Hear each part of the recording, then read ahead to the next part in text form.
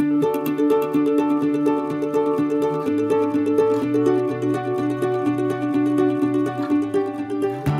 Linda Van Valkenburg. And I'm Ron Gore. And you're listening to the Co-Parent Academy podcast.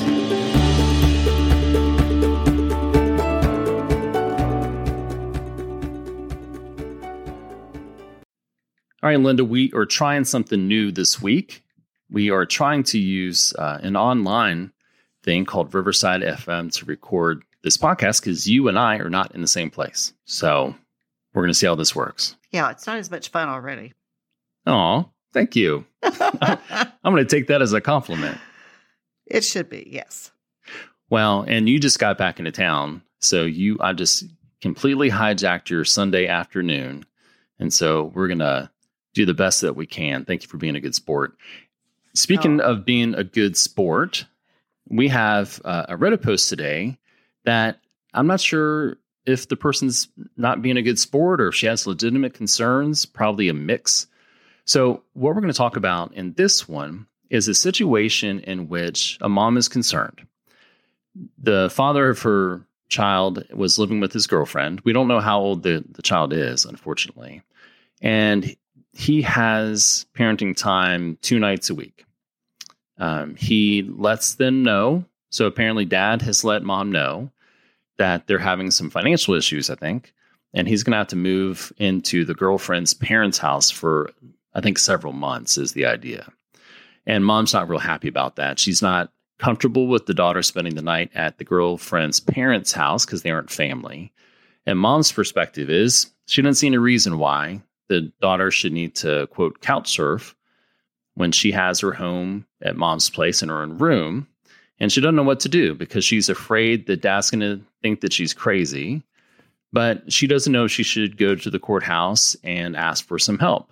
She doesn't want her daughter to have to go through the dad's problems if it's not necessary. She says she doesn't mind her spending the day with him over there. She just doesn't want the child spending the nights there. And she's asking what she should do. So, lots of things that we don't know, right? We don't know how old the daughter is, and that matters. Oh, a lot, yes. I guess we also don't know who's in the girlfriend's family's house and if they're okay people. Right. And we need to know where she's going to be sleeping. I don't know if he told her it was going to be a couch when she used that term couch surfing. But that's something I do hear a lot, that kids are winding up sleeping on the couch for one reason or another. Right. So lots of different factors. So maybe we can sort of think about this in sort of worst case, best case scenario, and maybe, just different ages. Like in the best case scenario, it seems like you would have a child. Well, I guess there's different ways to think about that too. I mean, because a child who's young enough would think that it's just maybe fun, an adventure to go and spend some time in a different place and meet some different people. And if there's not as much concern about privacy or boundaries for an older child, right. I could see that. But also the child might be young enough, if they're that young, they're also more vulnerable and not able to speak up for themselves as much. And more separation anxiety and more anxiety around people we don't know, and people are acting like they do know you. We don't know if it is a young child or any age child, if that child has already met the girlfriend's parents either. And so, would they be comfortable with those people that they don't even know if they haven't met them yet? Or suddenly, just living with them. I talk to kids all the time that are, at least like upper elementary age on up, that they have had sometimes more than one of these scenarios where they have been in this house and this house and this house with repetitive guy friends or girlfriends of their parents. And it's they feel very discombobulated. They don't know where they're supposed to be. They don't know what to expect any given time. Frequently, it's a surprise to them when they do go on a visit with dad. So that's one thing. At least I can credit dad with letting mom know before it happened, before the kid just gets there. Well, let me ask you this, Linda. So what would be red flags? So if you were brought this situation and you were trying to determine, hey, do we need to go down and file something? Do we need to, suspend this visitation for a while? What would be the red flags that would make you think, yeah, this is something that I'm concerned about, and we need to pause before we let this happen? Well, it would depend on how many people are living there, what the privacy factor would be. Where is the father assuming the child will sleep? If it's a younger child, he may be assuming she's going to be in bed with him and his girlfriend, and that raises some other red flags, as you said. Yeah, definitely. If there's another. I don't know how old these people are. The girlfriend, if she's younger than dad, might have younger siblings still living in the home. If there's a, younger sibling living there that is older than or about the age of this woman's daughter, then perhaps that could be a problem with inappropriate behavior or having to share a room or even a bed with another child, or, there's just a whole host of issues that could be a problem. Right. So I guess in thinking about it, thinking about all the confounding factors, it would not be a problem if everyone in girlfriend's family's house were appropriate. We didn't have any criminal history or abuse and neglect history in the house. And if the house itself was appropriate, and especially if the child were to have the opportunity to have her own bedroom, then that would be okay, I think. That would be pretty much an ideal situation. You're still going to have a child transitioning again, because typically it would make sense that there would be a transition. And once again, we don't know, how long the parents have been separated or divorced. And so the child's already gone through that transition, which is a big thing. And then we don't know if there's been other relationships like this for either parent. It's really, how transitory has this child been in her households since the parents separated? Yeah, I'm kind of thinking that this mom would have brought that up as an issue if it had been a problem. You would think so. So yes, I'm going to assume that hasn't been a huge issue. And I think, there's something to be said to having safely bounded adventures as a kid, where you're sort of taken out of what your norm is. It's still safe. Everyone's still kind. You're still provided for, but it's just a little bit different. And you see how different people live, and you're not concerned it's going to be forever. I can see that being like an interesting learning experience, that both parents treated it like that and framed it in the sense of, oh, how interesting. This is going to be fun. You're going to meet some new people. It's not going to be forever. Your dad's still going to be there. And then won't this be interesting to see how this goes? Right. Is that just Pollyanna on my part, or does that make sense to you? Well, and part of that is different if you're a girl too. That's just, I remember the very first time that my stepdaughter, who was only 3 at the time, so that's going to be on the kind of young end of this situation, was at our house, and we had the room all set up for her, and all the toys and stuff that her dad had ever had for her, was in there, so it would look all familiar to her. Mm-hmm. But she came in, and I heard some talking down the hall. I was in the bathroom doing something, heard some talking, and just kind of did my head out. And she was touching everything in the room, saying mine, mine, mine, mine. And she was like claiming the space. And some of it she recognized, yes, but then some of it was like, okay, this is mine, because she did already have a dedicated space to be in, because it was our home. Right. But I think it's very important for girls. I was actually shocked that one that young was already nesting, because we do that, girls of any age, we do the nesting thing pretty quickly. And so, they do want an identified place that is theirs to sleep, to and not some place that other people are sleeping when they're not there and so forth. So that has a lot to do with it. It can seem like fun, like you said, at some stages of development for some kids. I think boys roll with those punches much easier than girls do.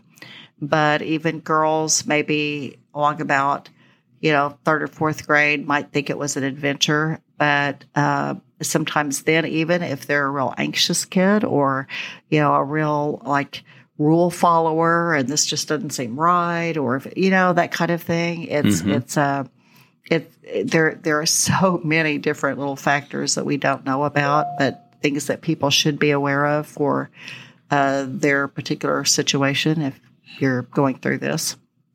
So then from mom's perspective, she's got a really good point there, where maybe is it just being selfish on dad's part to say, hey, I still want you to stay overnight, because mom's open to the possibility of the daughter being over there during the day, but just coming home at night. We don't know how long of a travel situation that is. They must be relatively close. I figured that when she said that. And I think you're right. That's a good thing. Mom doesn't just say, when he gets his stuff together, maybe, then she could go back over there. So I thought that was good. And I too worry about where kids, but especially little girls, are spending the night. It's just, I've just heard too many stories through the years. So if we know that it's a safe environment, let's presume that it's safe. She's not going to be assaulted. She's not going to be molested. That's something that we are, very confident about. Would it make sense to have her do a couple day visits over there the first weekend, and then consider, if it goes well, expanding and trying an overnight, but letting everyone know this isn't a guaranteed it's going to be an overnight all weekend. We're going to try it out and see and go from there. Would that make sense? That makes a lot of sense. But typically what happens, the children tell me, is because that's one of those kind of baby stepping it up to giving the father more time with the child. And so frequently the child will tell me that they wanted to go back to mom's house at some point during the night, just like if they were spending the night with a friend and they wanted to go back home. And it's not necessarily that they don't like the people there. It doesn't feel like home, and they're homesick. Yeah. And I understand that. And part of me, my view has shifted out on that over time. Part of me feels like saying, well, you just push your way through and it's going to be okay. You're going to get past that. But part of me also feels like saying, so long as mom is not making it worse, letting the child have the chance to know that she can warm up to it and that she's not trapped there may make her decide that she actually wants to be there. Where if she feels like she's forced, that can be really scary. And she won't want to start down that road at all. Right. And once again, it depends so much on the age and developmental stage of the child and their personality, I mean, once again, some children just, and that's what I ask if I'm hearing that a child is doing some sort of resist, refuse kind of thing, especially if they're younger, with going to the other parents at all, even if it's a pretty stable environment that they're aware of at the other house.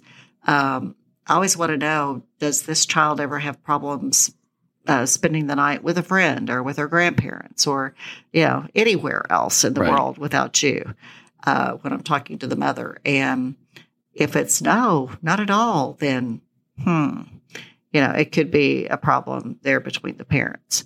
But if, yes, this child has yet to spend a whole night anywhere without mom, then that's probably the kid's personality. And then, I confirm that one way or the other when I talk to the child. But even if that is the kid's personality, isn't that something it'd be helpful to get the kid past? Oh, that's a good one. You would hope that, yes, when dad is in a stable environment, that it could be a thing that we would get past. Definitely. I mean, I don't know any time when the court hasn't just, it's going to happen and you got to get over it. But that's when the child would have their own bedroom probably, or, Right. I'm not saying in this,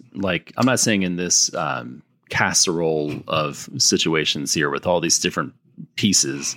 I'm just thinking, generally speaking, if a child never spends the night anywhere because of that, outside of this unusual circumstance, God, you would think that you would want to get the kid over that so they could enjoy overnights and time with grandparents or cousins or friends. You would think, but there are some parents who just simply are not going to allow that to happen until maybe the kid is, in high school or whatever, because they've had too many things happen, or there could be, certain people in their family system that things have happened in their home that they just can't, and I have to say I've heard too many stories throughout my lifetime that as a therapist, especially, that you would think you were in an absolute perfect situation, and you think the people well, or their family or something, and then stuff happens. So sure. So there, it's sort of a conflation in the scenarios we're talking about now of sometimes it could be just the kid's personality. Other times it's the parent who is a little gun shy because of really valid concerns. And then obviously, those streams will cross at some point because the child's personality is developed by their interactions with their parent. Right. So you have to untangle that, I guess. Yes, very much so. And sometimes a parent, male or female parent, has had some issues with a situation like that in their childhood, and they just don't want their child to have to navigate that. So, yeah. And what's coming to my head is, some people teach their kid to swim by throwing them in the pool, and then the kid doesn't drown. And so, they're okay. They didn't drown and they've learned how to swim. That doesn't mean it was a good way to teach them how to swim and that it wasn't traumatic.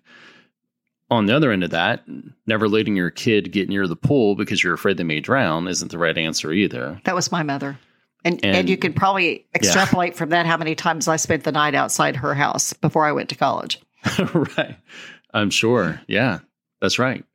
And then I think in this case, what we're talking about is the mom's concerned about sending the kid to a pool where she doesn't know if the pool is safe, if it's well maintained, and who all is going to be at the pool party. Totally. And that makes a whole lot of sense that she doesn't want her child sleeping over at a pool party where she doesn't know if the pool is well maintained and the people there are safe. Exactly. So, bottom line, there's a lot of factors we don't know, but mom's not being unreasonable in having the concerns that she's saying. She's proposing a reasonable alternative. And I think I would hope that dad would acknowledge that it's a reasonable concern. Especially when she says that he is quite welcome to have the daytime hours, he might be. Right. But part of what comes up in my mind is I've seen situations occur in which any reason to pull back on the visitation turns into an intractable situation where those gates never get opened back up. I know. And that may be a concern that dad has, and it may be why he's gripping on a little too tight in this circumstance. Yeah. So maybe I think a good way to approach this would be for them to have an agreement in writing with a plan on how they're going to proceed, what the contingencies are. And even so time everybody frames, can I document. think, too. Yeah. If he knows what his time frame is, then. Right. So everybody can sort of document it. And, if he's only getting if he's only getting every other weekend, then it may be a case where he can have Saturdays, maybe not Saturday and Sunday all day, and then get some makeup time later on. That may be an opportunity as well, where she could have a good faith showing of, hey, I'm not trying to take away your overnights. And in fact, we can make some up later, but I'm just super uncomfortable with how this is looking in the short term. Sounds like a plan. And it could be the other way around. There are times I've heard that mom is taking the kids to her boyfriend's house, whether they're moving in there or not. At least they're there for a weekend or whatever. And dad has a big problem with, the boyfriend himself, or, because now we're talking about a a male adult in the household, that maybe father is very uncomfortable with, especially if he's got a girl. And so, it can go both ways. It really can, where, hopefully both parents can see the part, where they might be worried about it too if the roles were reversed.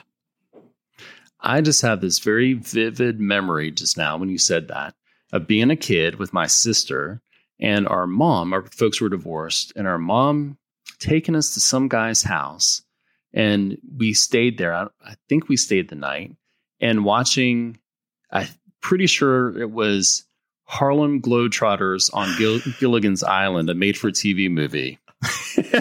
There was no such movie, really. Come on now. I think there was. Somebody will tell me if there's not, but I have this really vivid memory of that. But I remember just feeling like, this is weird. But at least there was great cinema on. There you go. Yeah. At least you were entertained. Of course, now the kid would be entertained with their phone or something. But, it would, if I have a feeling this child is younger, probably, because if the child is like, 10 and above, mom wouldn't have to wonder for very long what's really going on over there and who's there. The child would be reporting. Right. So. Right. I think you're right. And so that also increases the reasonableness of her concern about how it's going. And, what is the circumstance into which she's sending her kid? All right. While we were talking, after I said that, I just looked, and it was Harlem Globetrotters on Gilligan's Island. I thought you were looking that up. Yep. 1981. Does that match the time frame? Yeah, it sure does. How about that? Isn't that the funny? Things that we what remember, you connect, what you connect to it. Yeah, exactly. That is interesting. Yep. And it also depends on, speaking of that, you may think you've got your kids very, even if it's one night or a weekend or something that you're at somebody else's home, you may think you've got your child entertained and not aware of what may be going on between the parent and the boy or girlfriend. And the children, as they tell me these stories, are quite aware of what's going on in the adult bedroom. So that's another thing that mom may be worried about. Yeah, but hopefully if dad's at girlfriend's parents' house, they're going to tone that down a little bit. You would think. You would hope. Okay. It depends on what kind of Linda, party is happening at the pool, like you said. That's right. And who's the lifeguard? Exactly. All right, well, thank you for trying this experiment. We'll see how this works. It was more fun than I thought it might be. Yeah, there you go. You don't miss me as much as you thought. See you, Linda. Bye. Thanks for listening. If you'd like to leave questions, comments, or concerns, please email podcast@coparentacademy.com. And please remember to rate, review, and subscribe to Apple Podcasts, Spotify, Stitcher, or wherever you listen.